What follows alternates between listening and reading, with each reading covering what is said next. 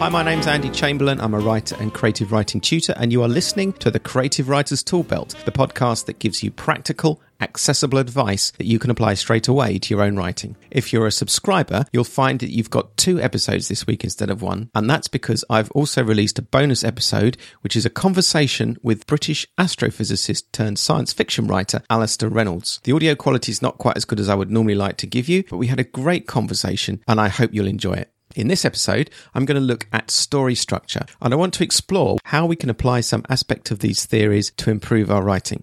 So I'm going to start by spending a few minutes looking at some different story theories.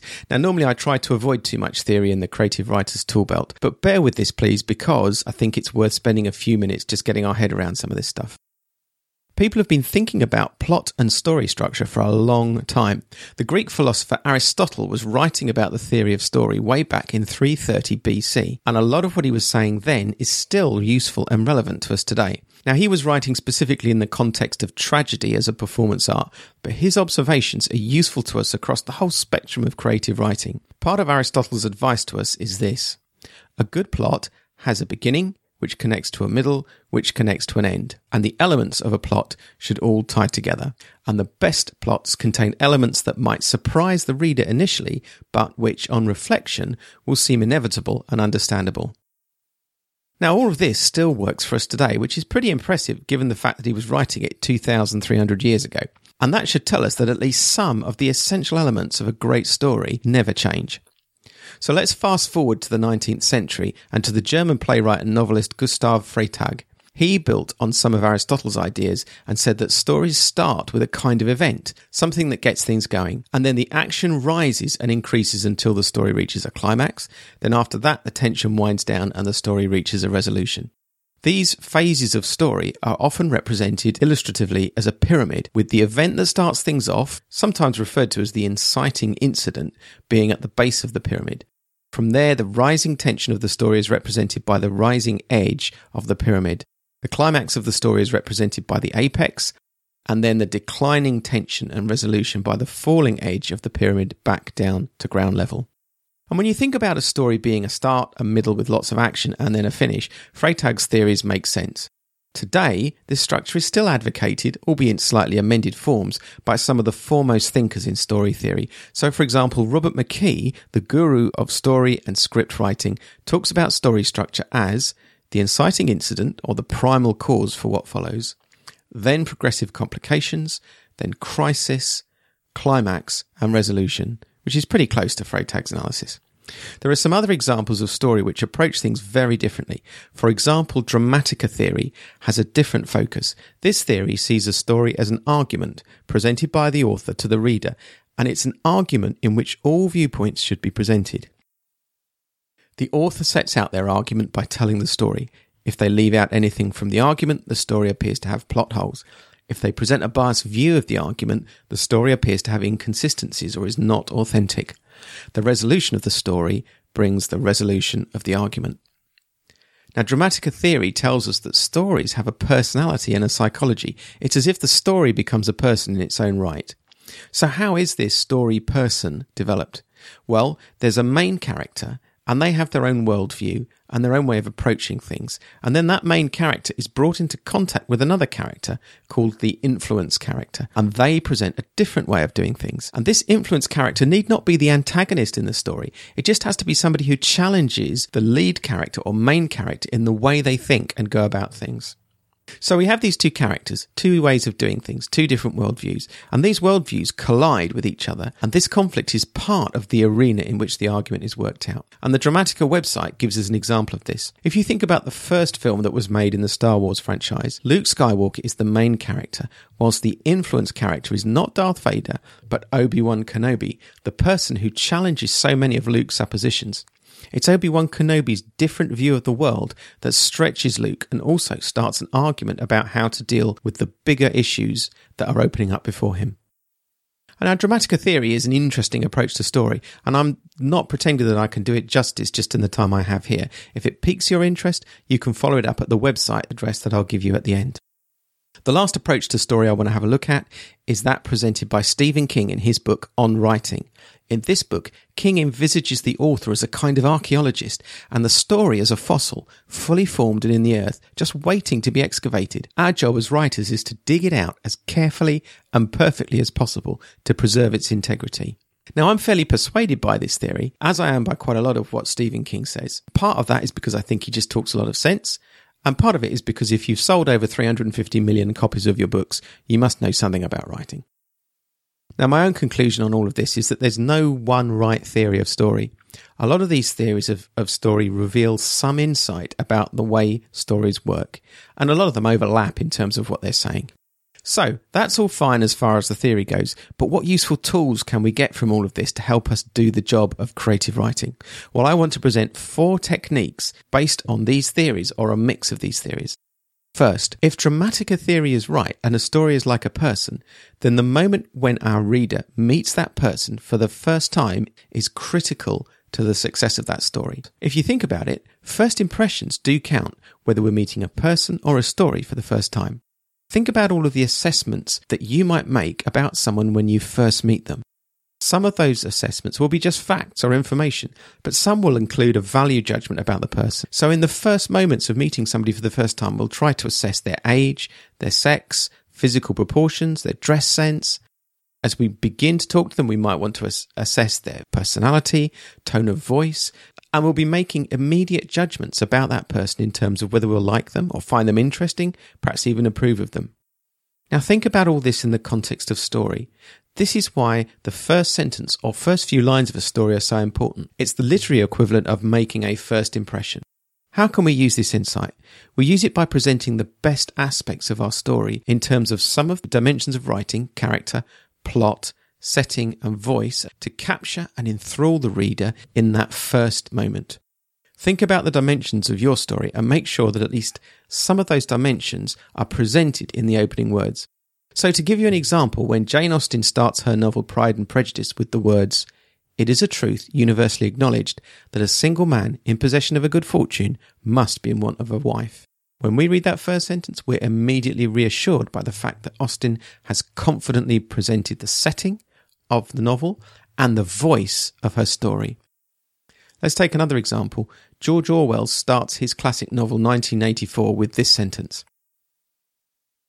"It was a bright, cold day in April, and the clocks were striking 13. Now, in this sentence, Orwell has intrigued us by placing the familiarity of a bright, cold April day next to the bizarre fact that the clocks were striking 13. And he's told us something about the setting as well. And if this story was a person, we might well be intrigued enough to find out more about them just from this introduction. So story theory tells us how important first lines are. And if you want to know a bit more about this and how to create a compelling first line, check out the last episode, that's episode 30 of the podcast, where I dealt with this issue in some more detail. The second tool that we can develop focuses on the fact that there is a lot of emphasis in these story theories on the inciting incident. And the inciting incident is the event that gets your story going. It happens normally very early in the story, not necessarily at the very beginning, but fairly early on. And it's the catalyst that gets the story started. Now, if we combine this with Stephen King's theory that the story is there already fully formed, waiting to be dug up, what we can learn is that in the best stories, the very beginning of the story isn't disconnected from the inciting incident. In fact, it's leading to it. We can already see the pressure for the story building up, and the inciting incident is the way to release that pressure. It's the gateway through to getting the story started and really working out what's happening. Now, as an example of this, just so you can see what I'm talking about, think about Harry Potter. Think about the first book in that series, Harry Potter and the Philosopher's Stone. The inciting incident in this book arguably is the point where Harry is accepted to join Hogwarts. Now, initially, it seems very unlikely that he's going to be able to get to Hogwarts because the family that are looking after him, the Dursleys, are very opposed to anything to do with magic, and they do everything they can to stop him. And so the pressure to resolve that situation builds up, and then we get the inciting incident. Harry is accepted and inevitably gets to go to Hogwarts. And incidentally, I'll be dealing with the inciting incident in an episode in a couple of weeks' time. So let's move on to the third way in which we can practically apply story theory to our work. Now, if Stephen King is right, and we are the literary equivalent of archaeologists, and our task is to get the fossil of the story out in as perfect a condition as possible, then we're going to have to spend a lot of time going at our story with fine brushes and toothpicks rather than a jackhammer. Stephen King hints at this when he says in his book On Writing, to get even most of it, the story, the shovel must give way to more delicate tools, air hose, palm pick, perhaps even a toothbrush. I think the literary equivalent of these tools that he's talking about here is the hard work you have to put in at the review stage, on your own and with beta readers and other critics. We've all felt the temptation to think that our story is really rather special and nigh on perfect and absolutely ready to go, and it just simply needs to be put in front of some editor who will, no doubt, see it for the brilliant art that it is. Sadly, we need to learn patience and pick up the toothbrush one more time. If you're wondering whether it's worth spending that time and effort on review, consider this comment from Gordon Van Gelder. Now, Gordon is the editor and publisher of the magazine of fantasy and science fiction. He says that one of the biggest reasons why he rejects stories is because they're not ready. They aren't polished enough. So here's the lesson, and I'm afraid it's a hard one for all of us. We need to work and work again at the story to get it reviewed, to get it refined, and when you think it's there, it may well not be. Now, if your answer to this is that you have no one with whom to share your stories, I suggest you check out one of the online critique websites.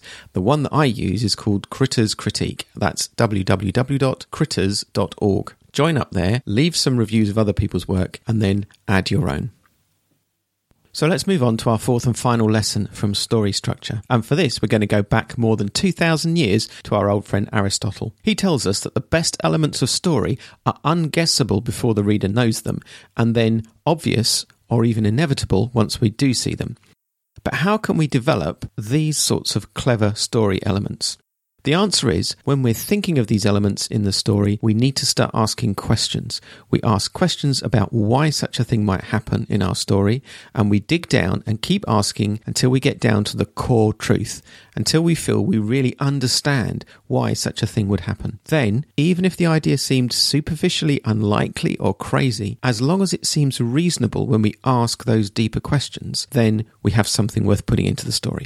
Another way of putting it is to simply ask the question, if I really think about this, if I really think it through, does it make sense? If the answer is yes, then you have a story element that's not necessarily easily guessable, but with hindsight makes good sense. And if he was still with us today, Aristotle would probably give you his approval. Now, this concept is a bit of a brain stretcher, so I'll give you some examples.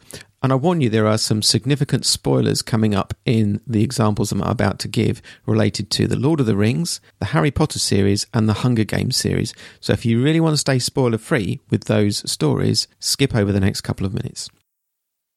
So first of all, in The Lord of the Rings, we know that Frodo carries the ring hundreds of miles with the purpose of throwing it into the cracks of doom and destroying it. And then, right when he's at the edge, right when he's finished his journey, suddenly he wants to keep it. Now, our immediate reaction might be surprise, it might be disappointment, but when we start to ask questions about this action, we can see why it happened. Why does he give in at this point? Why does the ring overwhelm him at all? Well, it's because it has a lot of power, but he's carried it all this way, so why now? One very obvious reason, because he's exhausted. But he knows this is the moment of victory. All he has to do is throw it into the cracks of doom. So again, why does he react like this? Because he is at last at the point where he has to make the decision. There's no more putting it off. The time has come. And so that is the point where he is most vulnerable and does indeed fail. Another couple of examples for you. First of all, in the Hunger Games series, in the last novel, Mockingjay, we're initially surprised and rather shocked to see Katniss turn her arrow not on President Snow, but on Alma Coin. Why would she do this? Well, my thanks go to the Hunger Games Wikipedia team for giving us this analysis, which explains why. During the execution of President Snow, Katniss remembered the conversation she had with Snow and realised President Coin was behind Primrose's death, along with the death of a great number of rebel medics. So instead of shooting Snow, she turned her single arrow from President Snow to Coin and shot her instead. Now, in that story, we can see, with hindsight, why Katniss would act in this way. She's certainly not convinced that Coin would be any better as a leader, and she has vengeance on her mind. And from Harry Potter, we have another wonderful example of this in the form of Severus Snape, whose loyalties we're uncertain of all the way through the series. Is he loyal to the Dark Lord? He certainly seems to be, and as a compliment to that, He seems to be pretty good at making Harry's life a misery at Hogwarts, and yet, right at the end of the series, we see him for who he is, loyal to Dumbledore and implacably opposed to Voldemort. Why? For the simplest and most powerful reason. He does it for love, because he always has and always will love Lily, Harry's mother. In all these cases, the believability of the story element emerges when we ask questions and keep asking them. Why does it happen? Why does something really happen? And if we can get to the true motivations of character, the real reasons why things happen, and at that point they seem plausible and explainable, then we can use that story element. So, today we have explored 4 of the tools that can be derived from story theory. And in summary, these are: 1, that you introduce your story to the reader as if you were introducing yourself to somebody that you want to get on well with, that you're meeting for the first time. Show off some of your best characteristics.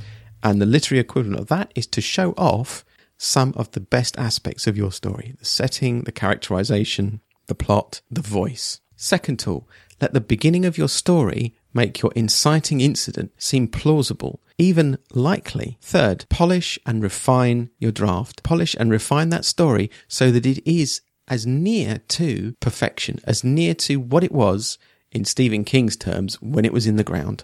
And finally, to test a plot element, get to the root question that should explain it. And if that root question and its answer are reasonable, then that plot element will work, even if it seems just at first instance and at first glance to be rather surprising.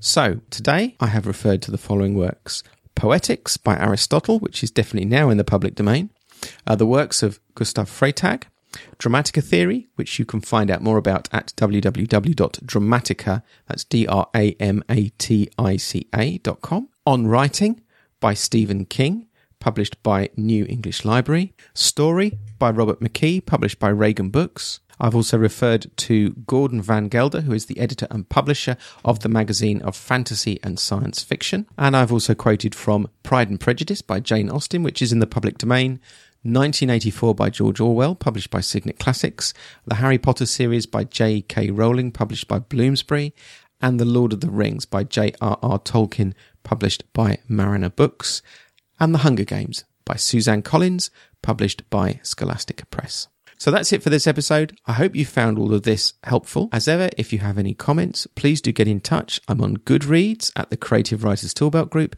and you can reach me by email at andrew@andrewjchamberlain.com. Also on Twitter at Writers Toolbelt. My thanks as ever to Podcast Themes for the music. Thanks to you for listening.